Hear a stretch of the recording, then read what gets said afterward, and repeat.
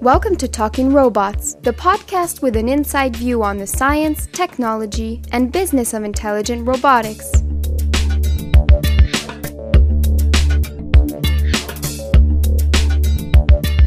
Hi, I'm Sabine Howard from the Laboratory of Intelligent Systems at the EPFL in Switzerland. Today in Talking Robots, we interview Cynthia Brazil, who is the director of the Personal Robots Group at the MIT Media Lab in Boston. Remember Rosie the robot maid in the Jetsons? She would help around with the family chores and meals, but most importantly, Rosie could smile, get angry, and interact in a very personal way with the Jetson family. So, what does it take to make creaturoids, humanoids, and everyday objects display social intelligence like Rosie's? Hi, Cynthia. Welcome to Talking Robots. Hi. Your laboratory is called the Personal Robots Group. What do you mean by personal robots? Well, for us, our interest in personal robots is basically bringing robotic technologies into the lives of anyone in human society. So I think there's going to be a lot of different kinds of personal robot technologies in the future, but we're particularly interested in robots that can interact with, cooperate with, assist people as partners. And why do you believe that it is so important to have robots which can socially interact with humans? Well, I think there's a number of reasons why I think it's important. The first, of course, is that if we're talking about future applications where robots are coming into human society, clearly they're going to be in the context of people all the time, and they're going to have to be, well adapted and synergistic with people and what people are trying to do as part of their everyday lives. They can't be distracting or get in the way. So the ability for them to be socially savvy, I think, is just important for them to be able to fit in, and so we even just want to have them around. For the kinds of robots that really interact with people in order to help people, say, achieve people's goals, they're going to have to be able to collaborate with people, to work with people as partners. And that's a critical side of social interaction. So I know, in the past when people talk about robotic toys, social has been more as a sort of entertaining sort of thing. But for me, social really has to do with social intelligence. And this, of course, touches on every aspect of how, we as people are able to interact, learn from, communicate, work with other people. And I think, for a lot of applications for robots in the future, they're going to need to have these same sort of social abilities. So you've created several robots which are capable of interacting with humans, such as Kismet, the MDS humanoid, or Leonardo. Maybe can you present one of these robots to us? So Leonardo is the most recent robot that we've been developing. Well, I've been here at the Media Lab. In many ways, it's been our sort of flagship project on building socially intelligent robots. And we've been looking at many different aspects of that for Leonardo, focusing primarily on social cognitive skills. So having the robot be able to, what we say, understand people as people. People are psychological beings. Our behavior is not just determined by physics like, inanimate objects, which has really been the focus of much of robotics in the past, but people, of course, have minds and bodies. And our behavior is determined by beliefs and goals and intents and feelings and all of these other mental states. So a lot of our work with Leonardo has focused on, what psychology would call mind reading or theory of mind skills. So how do you appreciate the mental states of others? And, one of the core aspects of that, again, is this is a fundamental competence that allows us to predict, understand, relate to others in order to coordinate behavior. So in order to collaborate or cooperate with someone, you need to coordinate minds in order to coordinate bodies. And so robots need to be able to coordinate minds, so to speak, in order to coordinate bodies with people.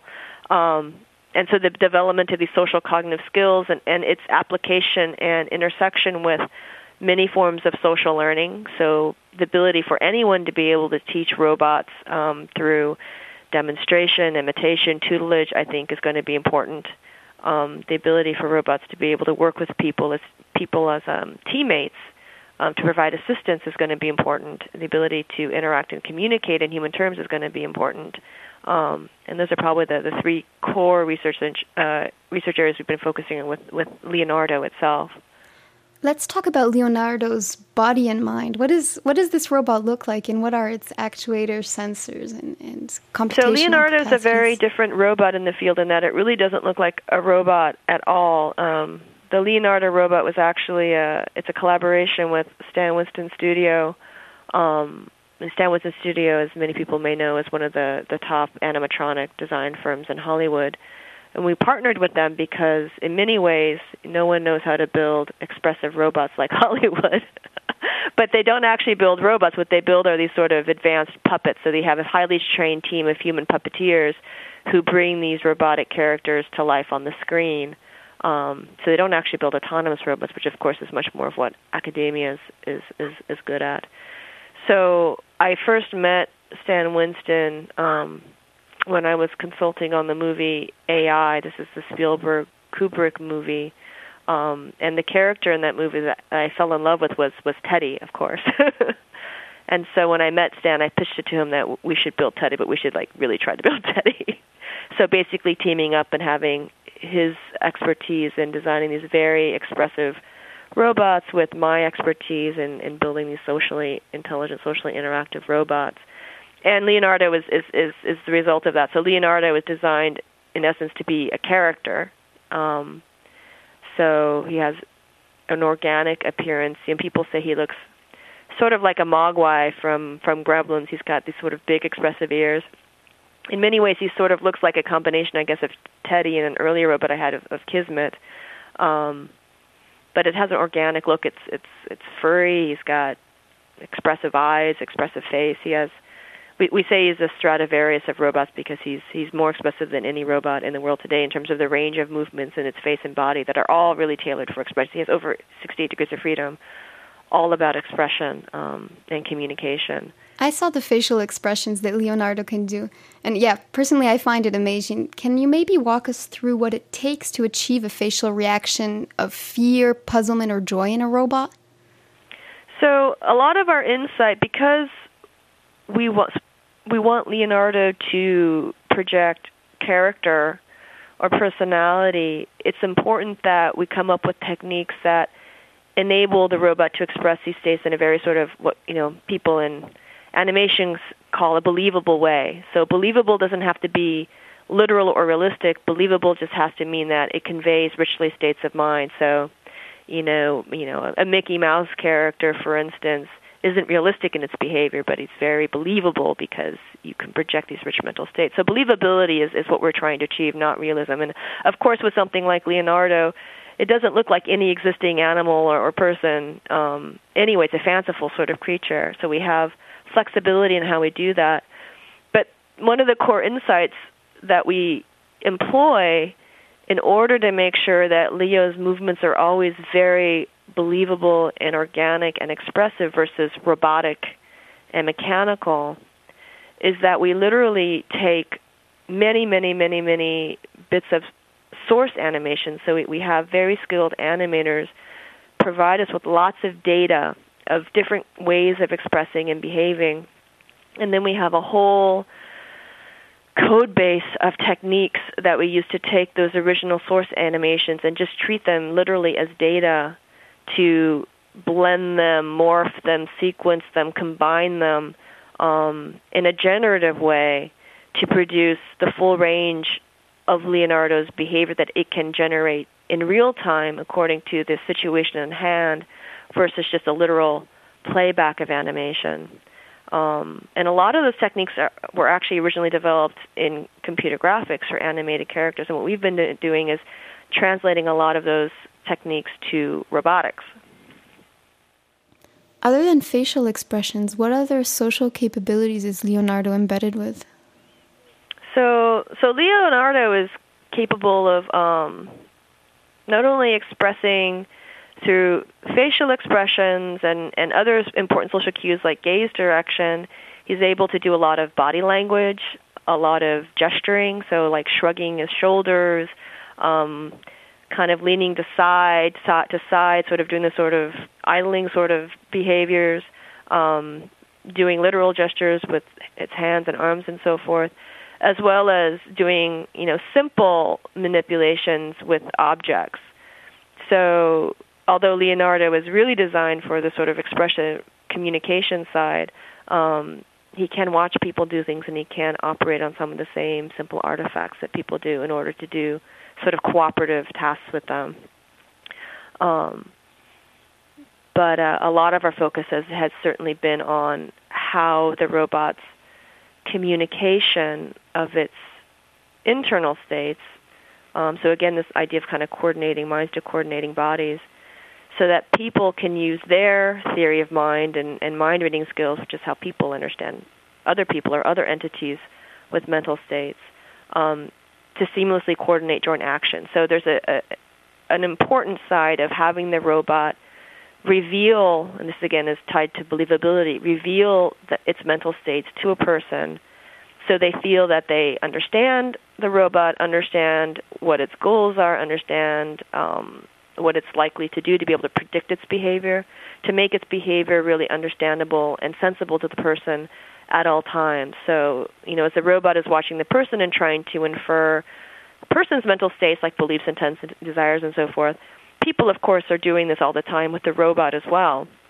and trying to coordinate their behavior with the robot. So whether that's communication or teamwork or teaching and learning, this is a sort of subconscious automatic process that I think people automatically engage with the robot. And so the robot's basically trying to hold up its side of the interaction by trying to do the same for the person as well, and playing its role in trying to communicate those states to a person so they feel that they have a good handle on what the robot is likely to be thinking and likely to do next.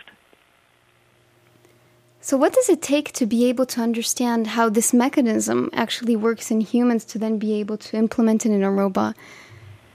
Well, so if you look at fields such as embodied cognition, psychology, neuroscience, there's been a lot of recent work actually looking at social cognitive abilities. And a lot of what we do is we learn the literature on what are the latest scientific insights, essentially, of how we think people do this, and try to extract some of the key principles or strategies that people employ, and then try to basically implement those models within the robot's own cognitive architectures and cognitive systems. So there's always a sort of translation from the science and the theories and the models that people who study people are coming up with, and trying to translate that into a technical form that can be executed on a whole network of computers and sensors and so forth to produce the robot's behavior. Can you maybe give us an example of one of these models which could be implemented in Leonardo? Well, so, there's a lot of different models that are implemented with Leonardo in terms of skills like shared attention and facial imitation and things like that. The overall arching strategy that our work has been exploring in terms of the mind-reading skills is informed by neuroscience and embodied cognition, which hypothesizes, and this was actually originally proposed in philosophy, but hypothesizes that one way that we actually come to infer the mental states of others is by basically using ourselves as a simulator for the other person. So, the familiar phrase of, to understand someone, you have to stand in their shoes, take their perspective. This act of perspective taking by using itself, the robot using itself as a sort of simulator for the person, is basically the strategy that the robot's using in order to make these inferences, and it's applying that strategy across all of its internal cognitive systems. So the way that it models the beliefs of another person is by basically taking its own belief construction mechanisms and performing a visual transformation to essentially perceive the world from the human's perspective, and then applying the same belief construction mechanisms to figure out what might I believe to be true if I were seeing the world from this person's perspective. In terms of the motor responses, the robot has a lot of motor knowledge in terms of its motor repertoire, and it employs mirror neuron-like processes, which have been discovered in neuroscience, where the same mechanisms that are used to potentially generate motor actions are also used to help recognize those same actions in others. So the Leonardo applies his motor knowledge and these sort of mirror neuron-like processes to be able to map his body onto a person that he's observing and saying, if I were going through these motor trajectories, what actions might I be trying to do? And then taking both of these sort of belief states and these action states into its more intentional systems where plan recognition is done to say, if I were doing these actions in this context, what might my goals be? What might my plan be? And using that to try to reason about what might the human be trying to achieve. And if the human is having problems achieving it, trying to reason about what problem might be there, what might be the problem and how might the robot plan a complementary course of actions to help the human achieve their goals. And that could be a physical action, an instrumental action to help complete the action for the human, or it might be an informational action, maybe drawing the person's attention to something in the scene that they didn't realize was important, alerting them to knowledge, so in essence doing a communicative act to manipulate the person's belief states, that once they have correct beliefs, then they can achieve the action that they intended. So, again, a lot of this is very inspired by psychology and social cognition in people. But by applying this technique or this strategy throughout the entire cognitive architecture of the robot, it can engage in these sorts of collaborative interactions where the robot can reason about a person's false beliefs about a situation, recognize that because the person has false beliefs, their actions or their plan might be invalid. So by understanding all of these things, the robot can actually still help a person, even though the literal actions that they're taking is not going to help them achieve the goal that they actually want to achieve. And we have, various papers in the literature and videos showcasing this sort of ability within Leonardo. But this is, I think, it's breaking new ground in social robotics as far as appreciating that a lot of what about being social is really being able to appreciate the mental states of the people that the robot interacts with. With Leonardo, we've been talking about a furry creatureoid, which is quite far from the uncanny valley. Would you be interested in having robots which physically resemble humans or animals? Well, our philosophy has always been robots are not, and they're never going to be people or other species that we already know. So why try to build something that looks or acts exactly like something that it's never going to be? It just, in some sense, seems like you're setting your very endeavor up for failure in that, if you try to build a robot that's trying to be human, well, guess what? It's never going to be human. So what's the point?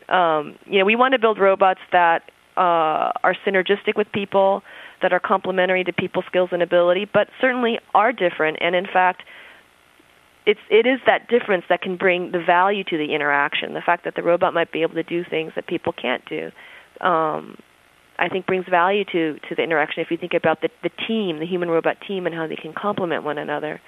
So as my own sort of personal philosophy, I don't see much value or point, actually, in trying to build robots that try to exactly mimic or mirror something, a species, or, that already exists. I think part of the fun of the endeavor of building a robot is actually trying to be a little fanciful about it, and just appreciating that through these sorts of technologies you can build something that is different in a way that is a nice complement to the creatures that already exist on the planet. You just mentioned human-robot teams. Do you envision any specific applications for your robots? Well, I think whenever you think about the partnership of people with robots, that opens up a vast number of potential applications. So, one, of course, driving application that I'm sure many of the people on this podcast have talked about is just the concerns of a growing aging society, and developing technologies that can help people live independently longer. One of the big philosophies of my group, again, is that robots need to complement people. They're not to replace people. And I think one of the, if you talk to the general public, people always have this fear that the moment you talk about a robot that you're going to be replacing a person or replacing, say, a companion animal and sticking a robot in its place. And that's never been my group's philosophy. We always think about how do you design these technologies that complement and enhance the existing relationships and social networks that people already need and have to live, a quality life. But how can these robots help augment or enhance or empowers people's ability to live independently longer. So for me, when I think about what happens when I'm, old, I don't want a robot that I boss around to do things for me. I want to still be an active participant in my life. I still want to prepare my meals and go about my daily businesses to the best of my ability. And if as I get older that gets more difficult for me, I wouldn't mind having help in that, but I want to always remain as active and engaged in my life as I possibly can. So I don't want a robot that I say prepare my meal for me, but I might want a robot that can help prepare a meal with me, or can help perhaps be a social node and a network to help arrange for a friend to come over and help prepare a meal with me. So I think looking at these technologies and how they complement our existing human social networks and structures, I think is going to be critical for their success and acceptance, as well as just critical to that technology's ability to help us live better quality lives as we age. So humans and animaloids aren't the only ones who deserve to have a good human-robot interface. You've also been active in making, for example, interactive flower gardens, robots for the opera, robotic lamps, and computer screens. How different is this from making humanoid-like robots? Well, I think, again, if you look at the idea of believability from the animation sort of literature, the icon of Pixar Animation Studios is an animated lamp. And it just goes to appreciate that anything can be made to have these sort of social qualities. It doesn't have to be a literal humanoid or animaloid. It can be anything, really. And so in many ways, we apply the same principles and ideas to create a collaborative lighting assistant, which is kind of like our version of Pixar's Luxo Jr., as it is to create something like Leonardo that's, more inspired by animal and anthropomorphic animals, So I think it's fun to actually do projects like that because it challenges people's notion of what a robot or a social robot really is. A social robot doesn't literally have to have a face. Luxo Jr. doesn't have a face, but there's no question that it conveys character. So, and is in some sense a very social sort of lamp. So I think, part of what we're trying to do in my lab is just think very broadly about, once you appreciate that, the range of possibilities extends far beyond, animals and people to any sort of artifact. The design space is huge and fascinating. Even we see in the case of, the Roomba, for instance, that was never designed to be a social robot. But people anthropomorphize it, they name it, they clean collaboratively with it. I think we just have to appreciate how profoundly social people are.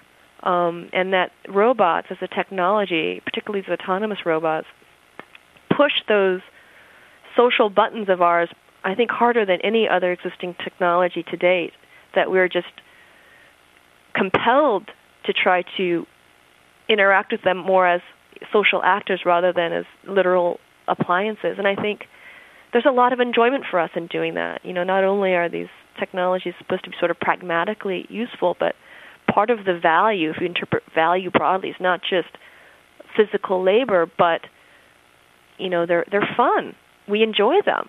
They put a little whimsy in our lives, and that has a lot of value to people too. So I think the value proposition of robots is very broad, and broad in ways that I think we're just starting to appreciate.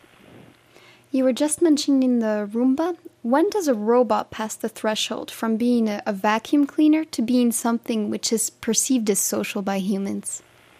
Well, so, again, if you look even at psychology, there's been so many studies on, what are the perceptual cues of animacy? So what are the basic features that an entity exhibits that we start to treat it as a social actor?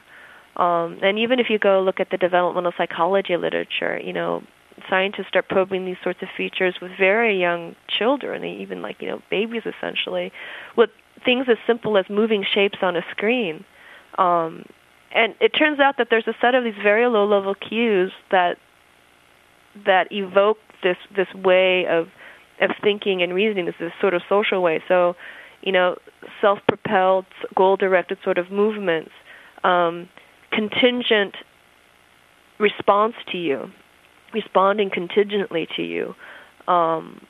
Certainly obvious cues like, I-like features or attentional directing sort of features.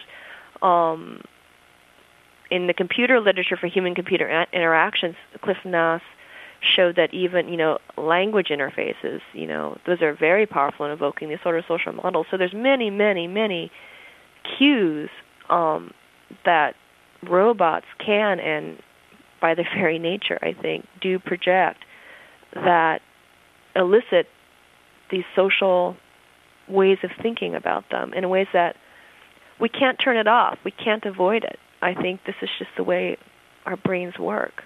So then the challenge is, how do you design these systems to support that? With all these social robots, I imagine that the way these robots interact with the humans depends on the humans themselves. So how can you adapt the robot's behavior to different humans? Well, that's absolutely true. So in the field of human-computer interaction, there's been many, many studies showing that, even people's own personality traits impact their perceptions and preferences with different kinds of agents that may mirror or conflict with those personality traits. So there's cultural differences as well. So I think, with any relationship, and I think, it's a very interesting question in terms of what is the human-robot relationship going to be in the future. But with any relationship, there's a lot of learning and co-adapting going on. You learn the boundaries of any relationship, and the human relationships we have, for instance, or the relationships we have with animals, and there's many, many, many different kinds. I suspect the human-robot relationship is going to be something different from a literal, familiar human domesticated animal relationship, or a literal, sort of human-human relationship. I think it's going to be something of its own kind, but something that we're going to have to co-create with these entities as they come into existence. So I think there's going to be importance in people. I think people already naturally adapt to others when they have relationships, but I think, of course, these robots are going to have to adapt to people. They're going to have to be socially appropriate, culturally appropriate for the the cultural environment they're situated within. They might need to be designed to have different sorts of attributes. People often talk about, extrovert, introvert, for instance, as a sort of dimension of personality. They might need to be designed with personality characteristics that are well matched to the main people who they interact with. There's many variables there. I think that's a very open question. There's many, many, many possibilities, but I think it's going to be a mutually adapting thing, but you would want it to be in a way that is intuitive and natural for people. Let's talk a bit about the future now. As robots become more social, do you see humans becoming more involved in a sentimental or intellectual way? I think people are already involved in a sentimental and intellectual way. I think, if you look at the history of humankind, basically, it seems that going back to ancient Greece, as soon as we're able to imagine or communicate this sort of vision, whether it's, mechanical maidens made of gold that are, interacting with the gods in, ancient mythology, or the golem, or, every time it seems like we invent a new capability, like the ability to make fine clockwork, you start seeing these, next generation of automatons. So the Vaucanson's duck and Leonardo da Vinci's, mechanical lion and so forth. That story continues through all of our sort of technological history. The moment you start building a computer, now suddenly you're starting to give these creations sort of more versatile mentalistic sort of properties, and that story continues through today. I think our quest of building these sorts of artifacts in our likeness is a profoundly human endeavor, and I think we do it because we want to understand ourselves. And if you look at the history of ancient automata and so forth, much of that was in order to explore what it means to be human and to understand ourselves better. And I think part of it is because I think we're driven to want to relate to not only things that are like us, but relate to things that are different from us. So, our relationship with nature, our relationship with animals, I think we're driven to want to be able to relate to things that are not only like us, but things that are different than us. And I think this is just a profound part of what it means to be human. And what do you see as the most promising areas of research in personal robotics for the next 20 years? Well, I think there's going to be many, many areas. Again, we already touched on the aging society. I think the flip side of that is, as economies have fewer age working people to retired people, creating technologies that help the working age people be more productive are going to be important, and potentially supplementing human workforces with these sorts of technologies that can, again, sort of empower people, I think are going to be important. And that's very broad. I think, you can imagine even today, you see robotic technologies on the assembly line. Before they were very sort of, would do the same fixed action again and again and again, but of course they would never get tired. A lot of manufacturing plants are like that. But now you start hearing about technologies being developed where now these robots can actually work with people on the assembly lines, and become more flexible in their ability to coordinate their actions with assembly tasks with people, or help people be more productive on the assembly line. So, that's just one example of going from this robot as a sort of playback, rigid sort of thing to having to now share the same workspace with people. There's many, many, many applications, I think, not only as sort of pragmatic, productive work, but I think looking even as robots as a new kinds of communication media for distance communication, I think, is also fascinating. We have cell phones today, and they're prolific, certainly, but, you still have very few channels in order to communicate with each other. And, of course, technology is driving us to have to work in distributed teams all over the globe, and a robot is a physically embodied entity that could give you a physical presence, a physical co-presence with a person who you're working with at a distance. That the nonverbal cues of communication are much richer, and the ability to do physical work, the ability to shake someone's hand from across the globe, I think, is intriguing. And I wouldn't be surprised if one of the killer apps for robots in the future actually is its ability to help people communicate and interact across distance with each other. And 20 years from now, in which field will robotics in general have had the biggest impact on our lives? I don't know. I think we as scientists and technologists are notoriously bad at predicting the future that far out. We create these sorts of technologies with certain visions, but so many other fields and technologies change that you always get these sort of the unexpected killer apps. I don't think people in AI ever anticipated Google or even, the internet, so I don't know. I'm open to saying that really, I'm developing these technologies because I think they're important. I'm developing these abilities because I think they're going to matter, but how they're actually going to play out, I'm prepared to be surprised. Thanks, Cynthia, for being here with us on Talking Robots. Sure, you're welcome. It was my pleasure. That was Cynthia Brazil on personal robots. Thanks for listening. Hope to see you in 2 weeks.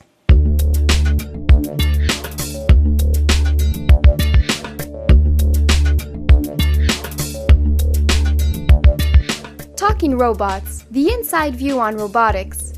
For more information on past and upcoming podcasts, visit our website at lis.epfl.ch.